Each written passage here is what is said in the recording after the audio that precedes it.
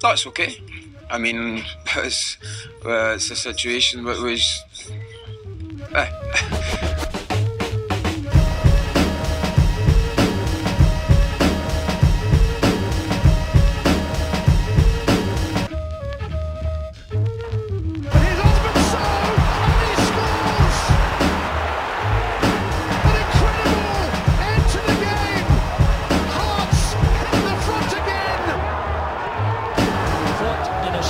Response. The Hearts supporters felt as though their team had given up.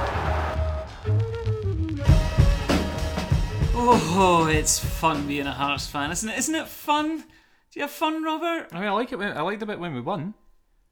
That was Did good. we? That was good. I mean, that bit was good. The whole 3 points thing. 3 points, but what did it cost? We know how much we paid for it, but what did it cost? I mean, it cost me 90 minutes of my life. I'm never getting back. Boy. Yeah, I mean, in strictly chronological terms, 90 minutes, but I think I was dropping off fairly... You fell asleep. You full on fell asleep in the first half. Yeah, I did. Yeah. I did. And I'm not ashamed about it because Hearts did nothing to keep me awake. Fuck, I was jealous. Welcome, everybody, to We Have No Cares. We're back for another scintillating instalment of Hearts storming the Championship season 2020/21. Hearts were away at Arbroath this evening at glorious Gayfield. Great club, great people.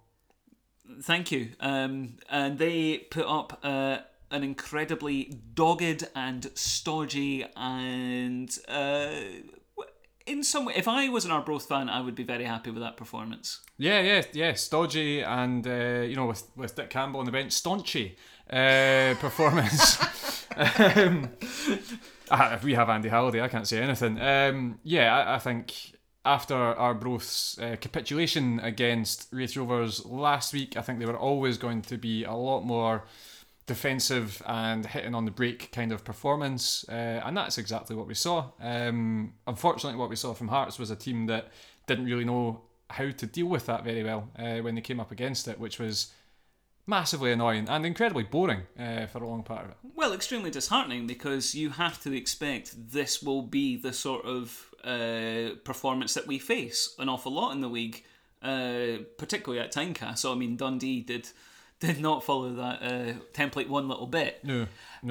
But you have to think that us, as the by far favourites for this league, will face packed, organised defences looking to hit us on the break quite a lot, and we had very few ideas today. Yeah, no, absolutely, but I'm not sure we'll come up against a team that is as well organised as a Dick Campbell team is. Looking at other teams in the league, Morton are currently playing Robbie Muirhead at left wing back, for example.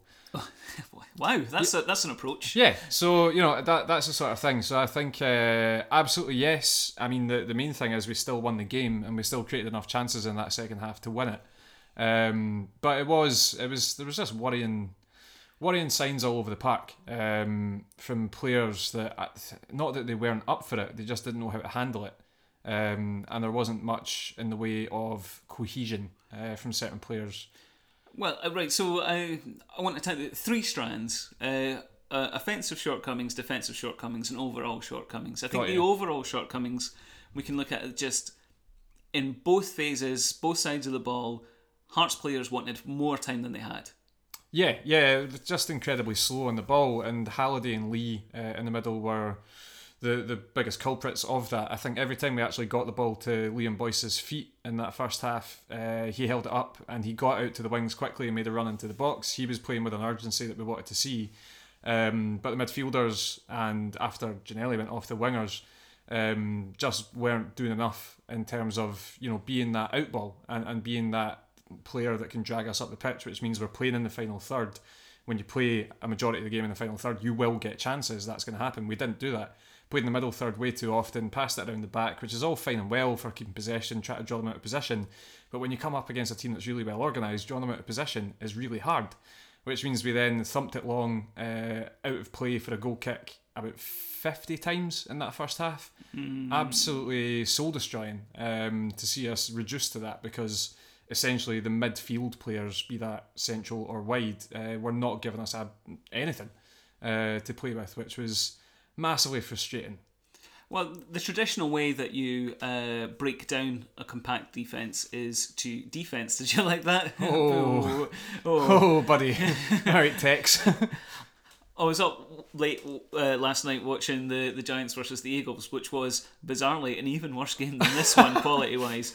But never mind that. Never mind. So the way that you traditionally break down a compact defence is to go wide to stretch them. And now we had some of that in the first 10 minutes because Ginnelly was looking bright, he was a great outlet and he was keeping them guessing. Freer was there. And then Ginnelly got injured and it exposed a shortcoming in the squad that I hadn't really considered before, but we tried to replace Ginnelly by committee and it never really worked. Well, basically, we just didn't have an out ball. We didn't have a natural wide man on the right-hand side. Elliot Freer, for all that he is or isn't really that out ball. He's not got the blistering pace to take the ball and then take it further up the park. He will always take the ball, look inside or look backwards. Similar to Jordan Roberts, actually. That's his kind of style as well. But it basically meant that the ball kept coming back into the middle of the park for us because Michael Smith didn't have that winger in front of him that he could use. He had Craig Whiten, and for all that Craig Whiten is good at, he's not an out-and-out winger. He'll always look to sort of drive into the middle. Again, he'll look to come backwards because he's not got the pace to go past his man, which meant that on that right-hand side, essentially Arbroath allowed us time with Michael Smith on the ball because we didn't have the ball to go after it. And they squeezed the left-hand side because that's where Elliot Freer was. That's where our one actual piece of width was, which meant we couldn't go that way either. Mm-hmm. And yeah, we just didn't have an answer. When we did have half answers is when we went centrally through Boyce again because his hold-up play is that good. He can bring players further up the park. But generally speaking, it was just pish. Yeah, well, I mean, it seemed like we had set out with a game plan of trying to find the wide players, Ginnelly and Freer, to stretch them. And when Ginnelly went off, we didn't have an answer for that. Now, full credit to Arbroath, they defended very, very well. Yeah. But it felt like less as a problem of what happened when the players that were playing wide got the ball in order of time, probably Whiten followed by Walker, followed by Boyce occasionally, and then Lee for like the last sort of 10, 15-ish minutes when we went 4-4-2. Those players were nominally in that position, but they weren't taking up exactly the positions that Ginnelly was that meant he was easy to find. I felt it was that initial finding the player in the good position in the space to then create something that was the issue. Like, we did eventually get the ball out there, but once they were sort of in the channel a little bit, they were more closely marked, and it meant that nothing could really come of the positions they found themselves in. All led to one-on-ones where, say, Whiten's indecision cost him. He didn't choose to go around the keeper. He tried a tame shot. Walker had a tame shot at the near post as well. That's what I felt the issue was there. Like, we'd set up to find width, and when width wasn't there, we didn't have a plan B. Yeah, I think that's fair enough, but I think the chances that you mention, Whiten, Walker and latterly Boyce, who blasted over as well, was actually a signpost of us doing things right again. We were finding the space in behind. We were drawing them out, we were drawing their backline out, which meant that we had space to get in behind them, which is where Jamie Walker got in, which is where Liam Boyce got in, and where Craig Whiten got in. I think that's when we actually started doing things semi-correctly again. I think the issue was before that, because basically, I mean, before that, Whiten was still playing in a wider position. He was dropping a lot deeper. When we don't play to his strengths, we're not going to be a good team, because he doesn't have the skill set to drop deeper and be that player that Liam Boyce eventually did become in the second half when he did drop deeper. And I think that when we started playing Whiten off the shoulder, actually that's when players like Boyce and Walker got more time, because Whiten was taking the defenders away and he was actually running them and making sure that they kept moving, which is why we got 3 chances which were essentially one-on-one with the goalkeeper. That's not a bad thing. I think the bad things were very much the majority of the first half and the start of the second half, which is where we had a shape, but the shape wasn't working in the slightest. Right, okay, I take your point, but can we at least agree that if we take your point that the methods were good when we were getting in behind and those chances were created, they weren't particularly high quality chances. Like, the one chances that you would say we definitely should be scoring from there. And even Craig Whiting's goal that he scored wasn't necessarily a promising position. It was an incredible finish from Whiting, and we'll come on to that and give the goal the full praise that it deserves. But they're not. The XG wasn't particularly high on any of those chances. You disagree? Disagree. I think Whiting's first chance, when he should have gone round Gaston, but didn't. He hit a shot, which, I mean, if he'd lifted it, I think it would have gone over Gaston. It probably would have been a goal. It was pure indecision. He should have taken it wide and didn't. If he wasn't doing that, he should have lofted it, and he didn't. He just sort of hit it along the ground, and Gaston put his legs down. Liam Boyce's chance, you have to fancy him for scoring that. He was like 9 yards out on his right foot, on his stronger foot. He had a player that was rushing in from the side but was nowhere near him when he hit the ball. It was just a complete miss hit. And when you're Liam Boyce, he should be scoring that goal. Jamie Walker's was poor decision. He should have squared it for Whiting. So I think that's definitely the outlier. They're good goal scoring opportunities. They aren't half chances. That's players 1-on-1 with a goalkeeper. And when you're a striker, 1-on-1s, you should be scoring them. 9 times out of 10, you should be scoring them. Okay. On the other side of the wing equation, we saw the Elliot Frear that Motherwell fans warned us about. Yeah. Just the heart of an asthmatic vole. He's just so weak. He's so weak. He doesn't. So weak and gets discouraged so easily. Now again, he doesn't Arbroath defended well. Arbroath won all of the 50-50 challenges. They were much more physical than us in our attacking third. But he got so discouraged so easily. And he doesn't press. He doesn't press up on the fullback at all. You know, he sort of stands there in a place where he is not affecting the game even slightly. And that's really annoying. What we saw when Eddie White came on was rushing them into decisions and rushing them into passes, which meant we won the ball back quite often in their half, because that gave us something. Elliot Frear, I mean, it's one of those performances that was so poor that you feel for him. You know, it's like his touch was all over the place. He wasn't getting past his man. His crossing wasn't particularly good. He had one fantastic strike on goal right before he came off, which was just wide. I mean, that would have been an absolute wonder goal. Yes. But, I mean, anyone can do that. But really, anyone can do that. Anyone can hit the ball from distance and it might go close. He didn't affect the game positively, really, in any way whatsoever. He didn't look that up for it. And that's really concerning when we're going to be going away to places like Arbroath quite often, and we've got a semi-final against Hibs next week.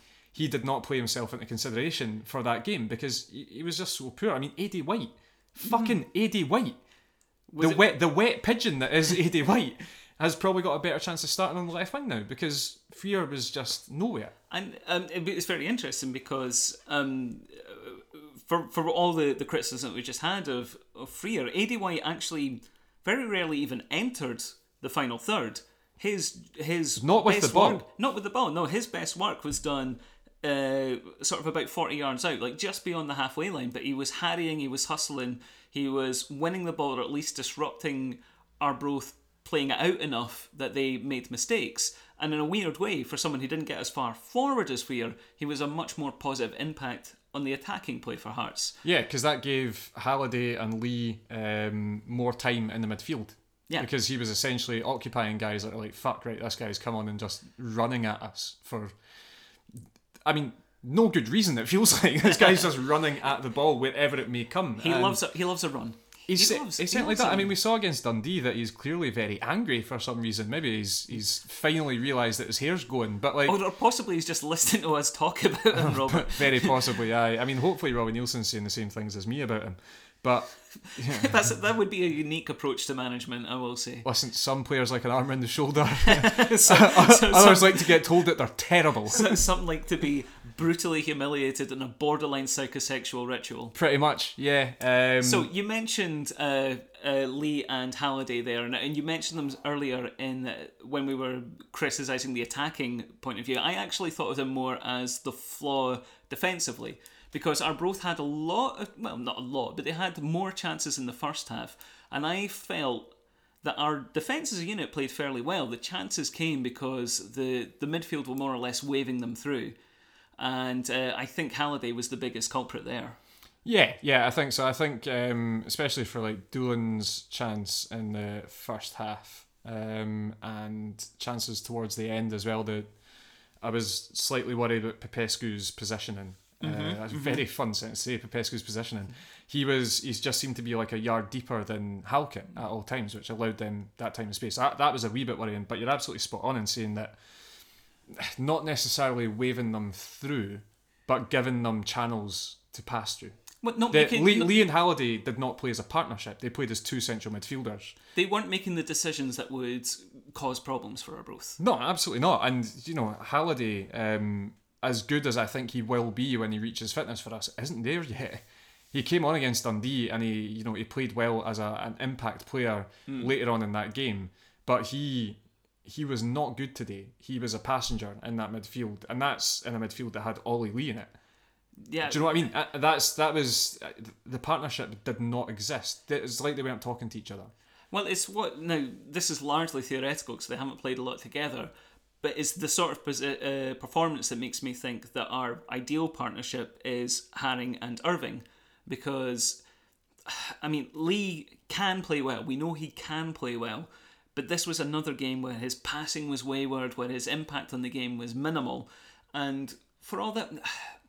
Possibly at this stage of his career, Irving doesn't quite have the quality that Lee has. And this is arguable, but you could make the case. He at least tries, and his intentionality and his drive creates problems for the opposition and moves the team forward in a way that Lee, taking his time, misplacing passes, being just a bit of a flannel, doesn't really help the team. Irving always goes forward.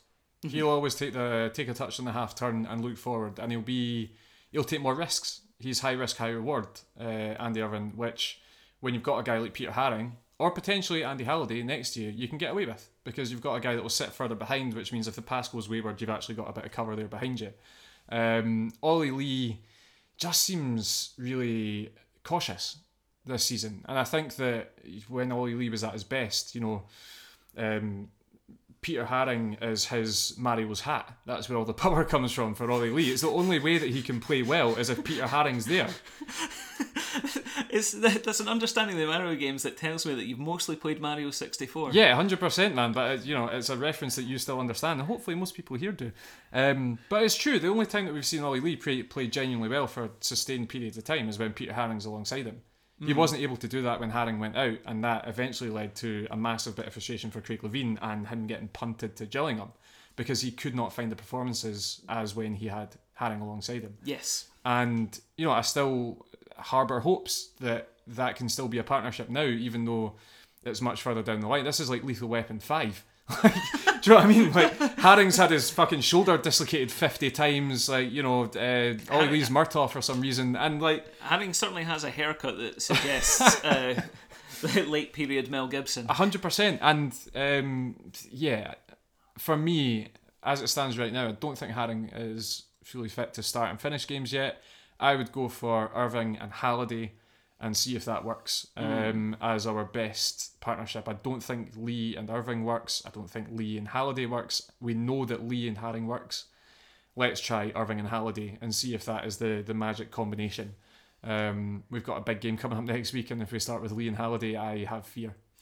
Yes, certainly. There are elements to that midfield that we'll get onto. Yeah. But one last thing to pick out from this game that I thought was interesting to talk about was the way the fullbacks performed.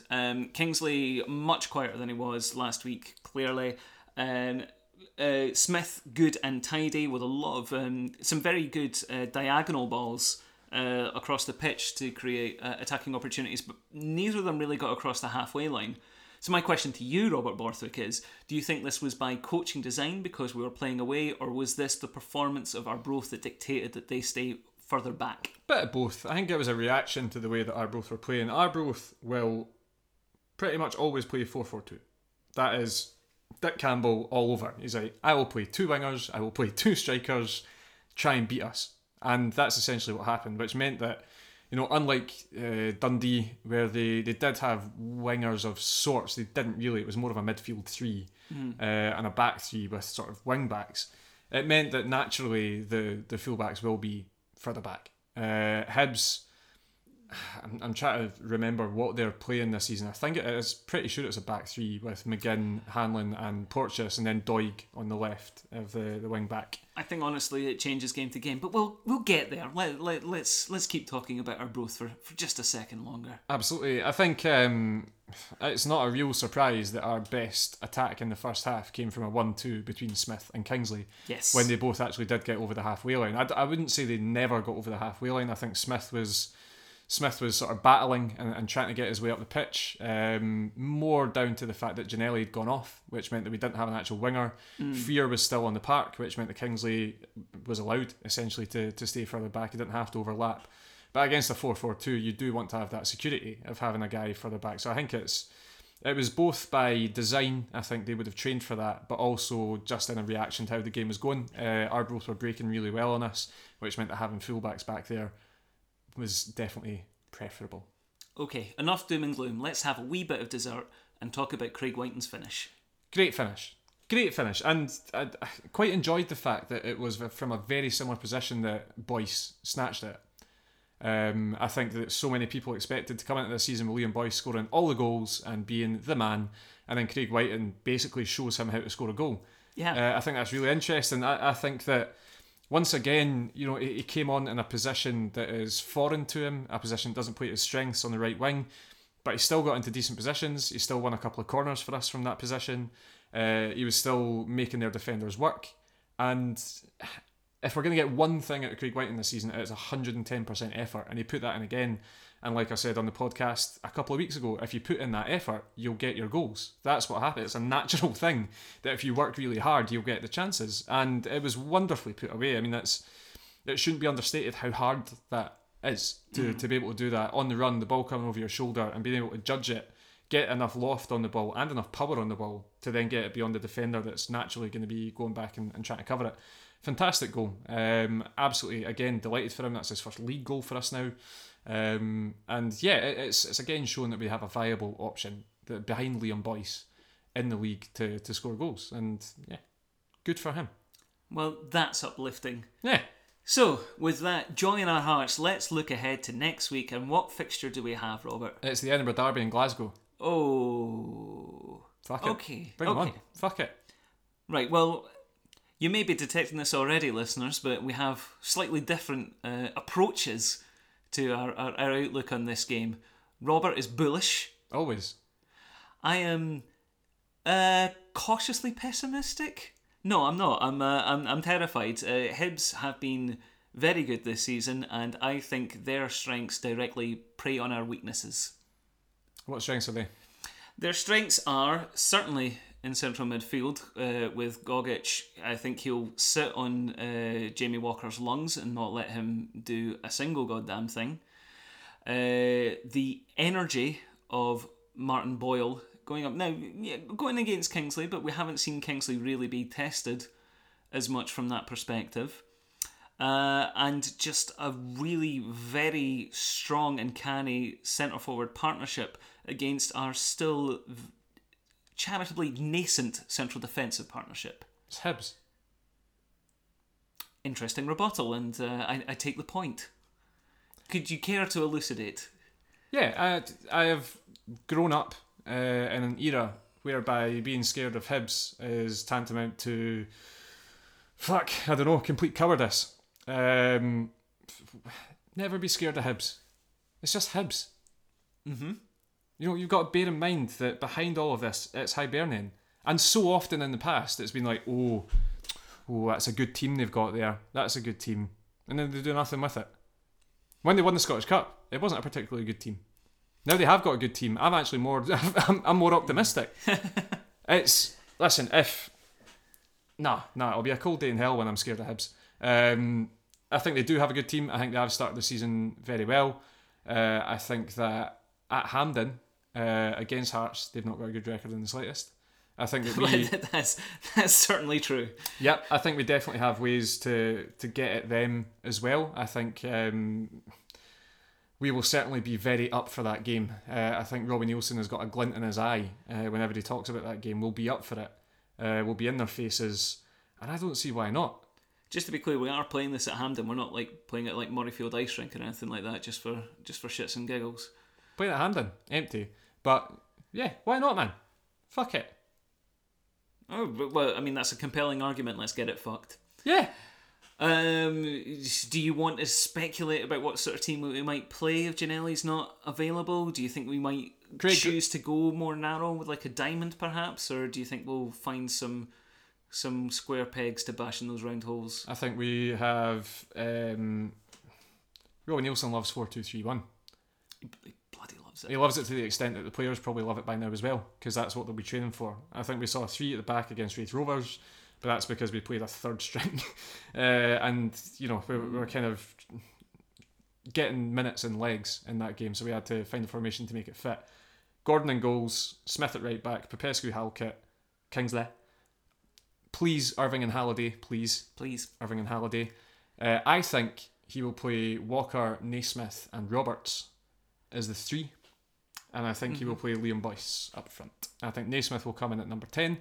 I think Walker will play on the right hand side, drifting, wide-ish, drifting, and Roberts will play on the left hand side. I think that there's a slight danger there if Hibs play Doig instead of Stevenson on the left, because Doig will barrel up that right hand side, which means we might need to swap over Roberts because he is quite a defensive winger anyway, and he'll be able to track him. But otherwise, I think that will be the team. I hope that will be the team with Irving and Halliday in the middle. I'm not sure Halliday's up to it yet. We'll see. Well, that's our thoughts, Robbie. Please enjoy them. So, funnily enough now, we were discussing earlier potential men's of the match, and we haven't even really mentioned his name so far, but I thought, and I put to you that Craig Gordon was the most impressive player across the 90 minutes, just from the various saves he made, particularly in the first half. I mean, the snapshot that Doolan had at the near post particularly, but just generally relieving the pressure that Arbroath put on us without looking like he was vaguely troubled at all. He was incredibly cool. That little dinked pass he played to Kingsley. Oh yeah, I mean he looks like he's very much enjoying his football, and I think a lot of goalkeepers who have been patched out in their previous club to second choice and then coming in and being first choice, you kind of see that they've got a little sort of thing about them, and Craig Gordon certainly has that about him. I think he was a lot quieter in the second half, mainly because they didn't really do much in the second half in terms of chances. I think other candidates, Craig Halkett played very well. He was probably our most creative player. Certainly. Through the middle of the park, he was more creative than Ollie Lee. He was more creative than Halliday. He had one beautiful surge where he got to about 30 yards out. I was just wanting to keep going, but it fizzled out. It fizzled out like Daniel Jones for the Giants. Yeah, a reference everyone will understand. Everyone is desperate to hear. Genuinely, listen to this podcast, look up Daniel Jones' run against the Philadelphia Eagles. It's fucking really funny. But Halkett, I think, is in with a shout. Michael Smith played very well. But I think it does have to be Craigie G. Very well. We have spun the bottle. It has selected me to go first to sing about the gorgeous, the wonderful, the heartwarming Craig Gordon. He's just aged so well. Just, oh. God. Slamal jumps under any cross. Colin Doyle has the strength of an aging woodlouse. So this heartthrob is our old new number one, 'cause hearts need Craig Gordon. Ooh. Oh, hearts need Craig Gordon. He's gonna stop some goals. Gordon. Ooh. He won the cup, his beard is strong. Oh, hearts need Craig Gordon. Oh, hearts need Craig Gordon. Very good. Bit of a stretch at some stages. I'm pretty sure you called him Gordon at one stage there.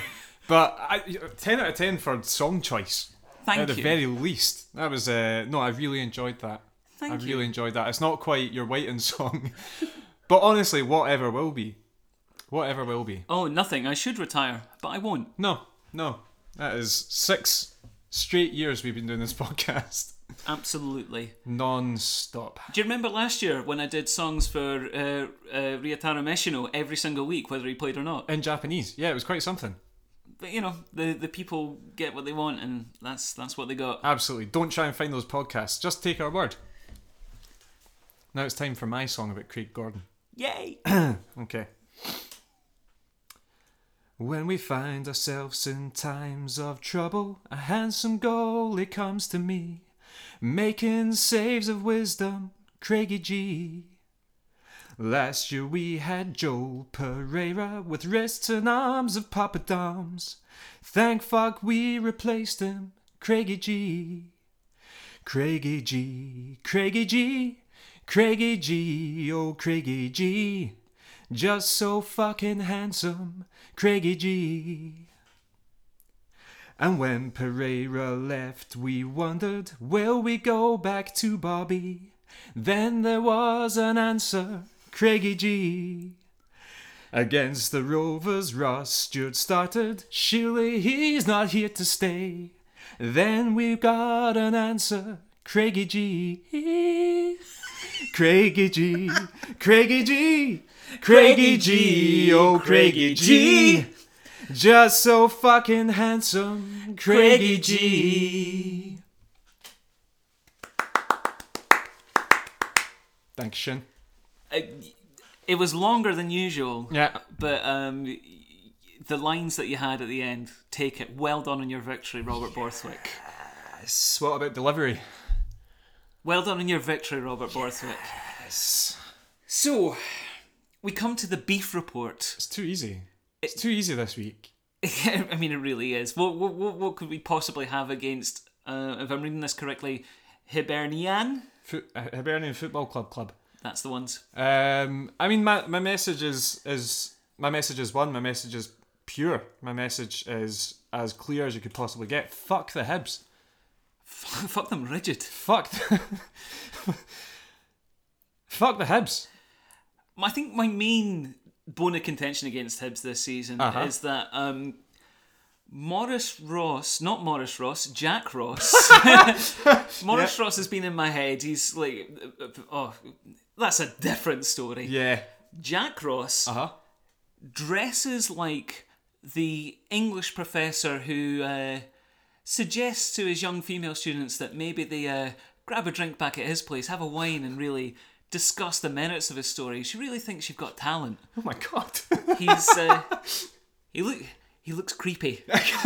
Yeah, no, good. I'm glad you went for the analogy before just saying creepy. Yeah, there's a lot of knitwear he goes for. Mm-hmm. He likes a cardigan. Looks like the sort of guy that shops only in COS. The menswear shop. You haven't heard of it? I've not heard of COS. Okay. Ian Greenhill's Zone. Remember him? Oh, yeah. He'll be very annoyed because he loves COS, but it's true.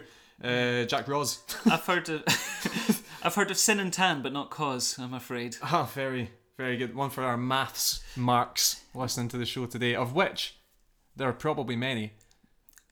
Tens of them. Yeah, there's nothing new I can say about Hibs, really, is there? They're fucking self-righteous bullshit. Oh, we're the poet laureates of Scottish football. Fucking jump on one. Shut up. Yeah. Irvine Welsh supports the Proclaimers. Nobody cares. We're almost as good as Aberdeen this season. But not quite. Not quite as potent as Marley Watkins. Absolutely not. Fuck them with a big hard stick. Great. Let's get right on that next week. Yay. In the meantime, find us on Twitter at We Have No Cares. Find Robert individually at RF Borthwick. Find me individually at Nick O'Hay. Email us. Someone email us. Give us a sign. Honestly, they might have emailed. I've not checked in the last week. I haven't checked in since 2015. But whatever you do, imagine there's loads of them. Just like so many amazing suggestions to make this podcast better, and we're just like, yeah, email us, whatever, man. Why does nobody ever do it? Yeah. But in the meantime, please fuck the Hibs. Yes, please do that. And just one more time, Steve Crawford. Steve Crawford. Ah, yes, indeed, it's fun time. Gute Flanke von Hemmel. Achtung, die Schotten im Strafraum, den 2:1 für. Was für ein Weihnachtsgeschenk. Robbie Nilsson.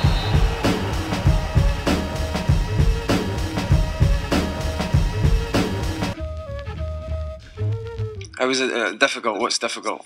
We just got to beat them again, don't we? Yeah,